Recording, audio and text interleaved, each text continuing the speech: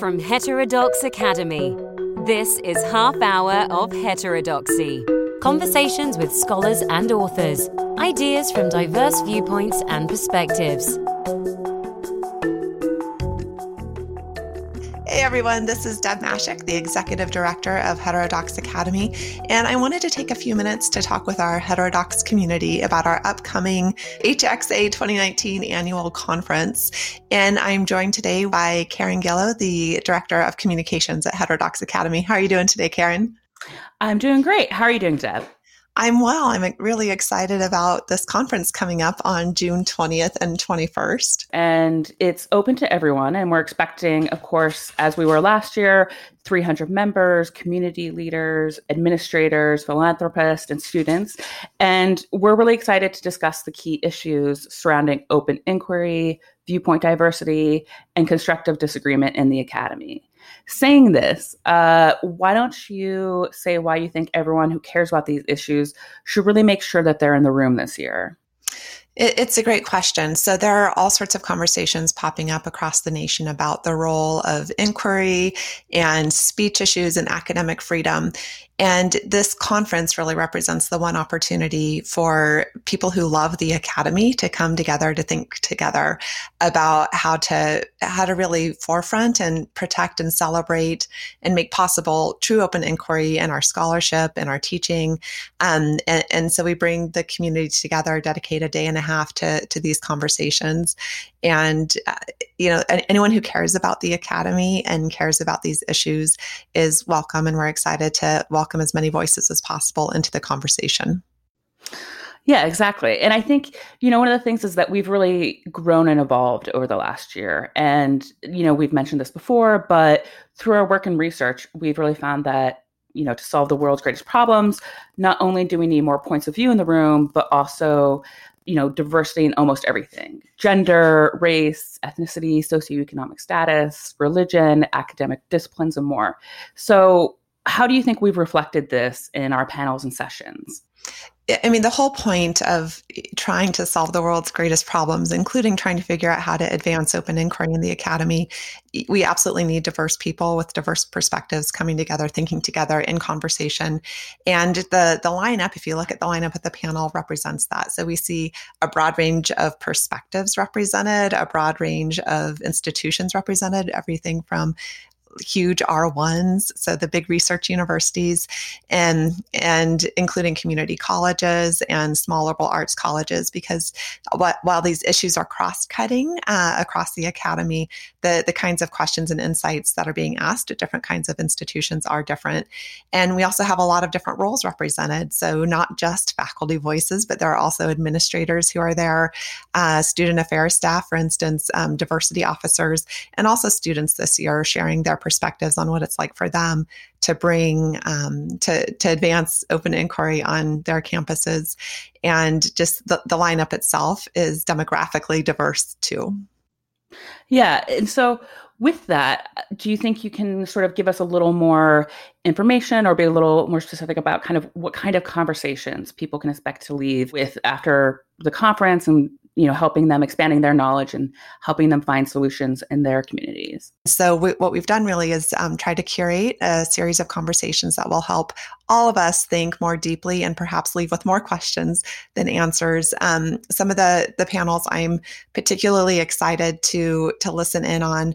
One has to do with the relationship between viewpoint diversity and other forms of diversity. So in some conversations, those have been framed as being antagonistic toward each other, that you can either be for viewpoint diversity or you can be for other important kinds of diversity.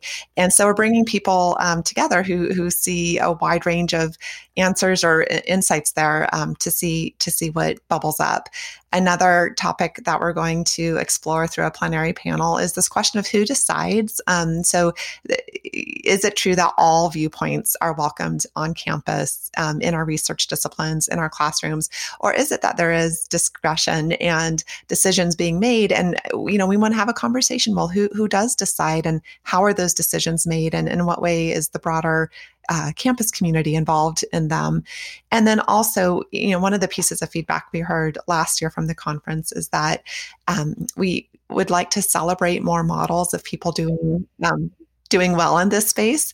And so, one of the panels will be talking about the stresses, the strains, and most importantly, the success stories. So being able to talk about what it's actually been like on the ground for those institutions who are trying to make constructive change in the open inquiry space.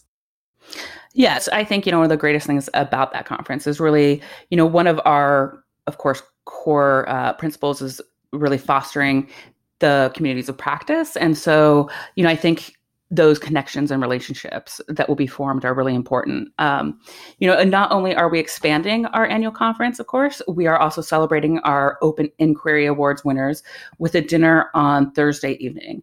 Why should people not only register for the conference, but join us for the Open Inquiry Awards? Let's see, because everybody likes to celebrate, right? And likes to come. I don't know if that's true, but I think the awards dinner is just a chance for us to pause as a community and take stock of what, where we are in the bigger arc of this question on campus, and to celebrate the successes. Like you said, there are so many amazing stories of individuals and campuses who are doing this tough work. And I won't say who will be celebrated this year, but it's really an amazing lineup. And this year at the awards dinner, something we're doing differently than last year is we're having a keynote address. And this year it's by one of my all-time heterodox heroes, David Brooks, the New York Times columnist. And he'll be reflecting on why viewpoint diversity, why open inquiry, why all of this matters in college and beyond. And he'll be interviewed by Andrew Marantz, one of the authors for the New Yorker. So it promises to be an amazing conversation. I look forward to being in the room for that and to celebrating all the accomplishments with all of our guests. So Deb, tell us about some of the big names that people should be excited about seeing at the conference. I mean, the lineup is really stellar. So if you want to see the full lineup, go to the conference website, look under the sessions, and I am totally in awe and filled full of gratitude that all these folks are going to be in New York with us on the 20th and 21st. Some of the headliners include David Brooks and Andrew Marantz, who I mentioned earlier. Also, Lynn Pascarella, who's the president of the Association of American Colleges and Universities. So really on the front lines of thinking about the academy and where the academy is going. Jennifer Senior from the New York Times, Steven Pinker, Dan McAuliffe from UC Berkeley, Nick Gillespie from Reason. It's really just the kind of people who like to think and who like to engage and do it civilly and respectfully, and are going to be pushing our thinking. And I can't wait. Are there going to be opportunities for people to connect to each other and form connections, or is it really just going to be about talking heads and panels?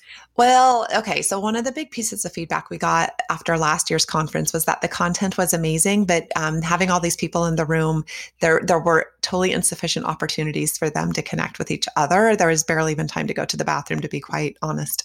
So we've changed that in the lineup this year and in the format. So there'll be opportunities like a member mixer with Jonathan Haidt on Thursday afternoon. And we also are having a breakfast roundtables, so participant idea exchanges, where the guests at the conference have put together a nice set of 20 different discussion topics. So people who are interested in those topics can gather and discuss over breakfast. There will also be a number of receptions and non-programming during the lunch, so people can actually talk to each other, explore ideas, figure out possible research collaborations, teaching collaborations, and so on.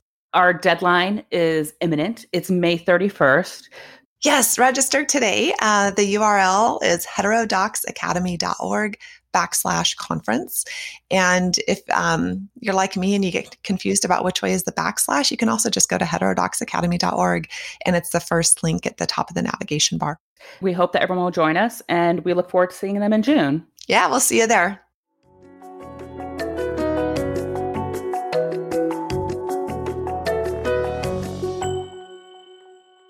This podcast is produced by Heterodox Academy. Find us online at heterodoxacademy.org, on Twitter at HDX Academy, and on Facebook.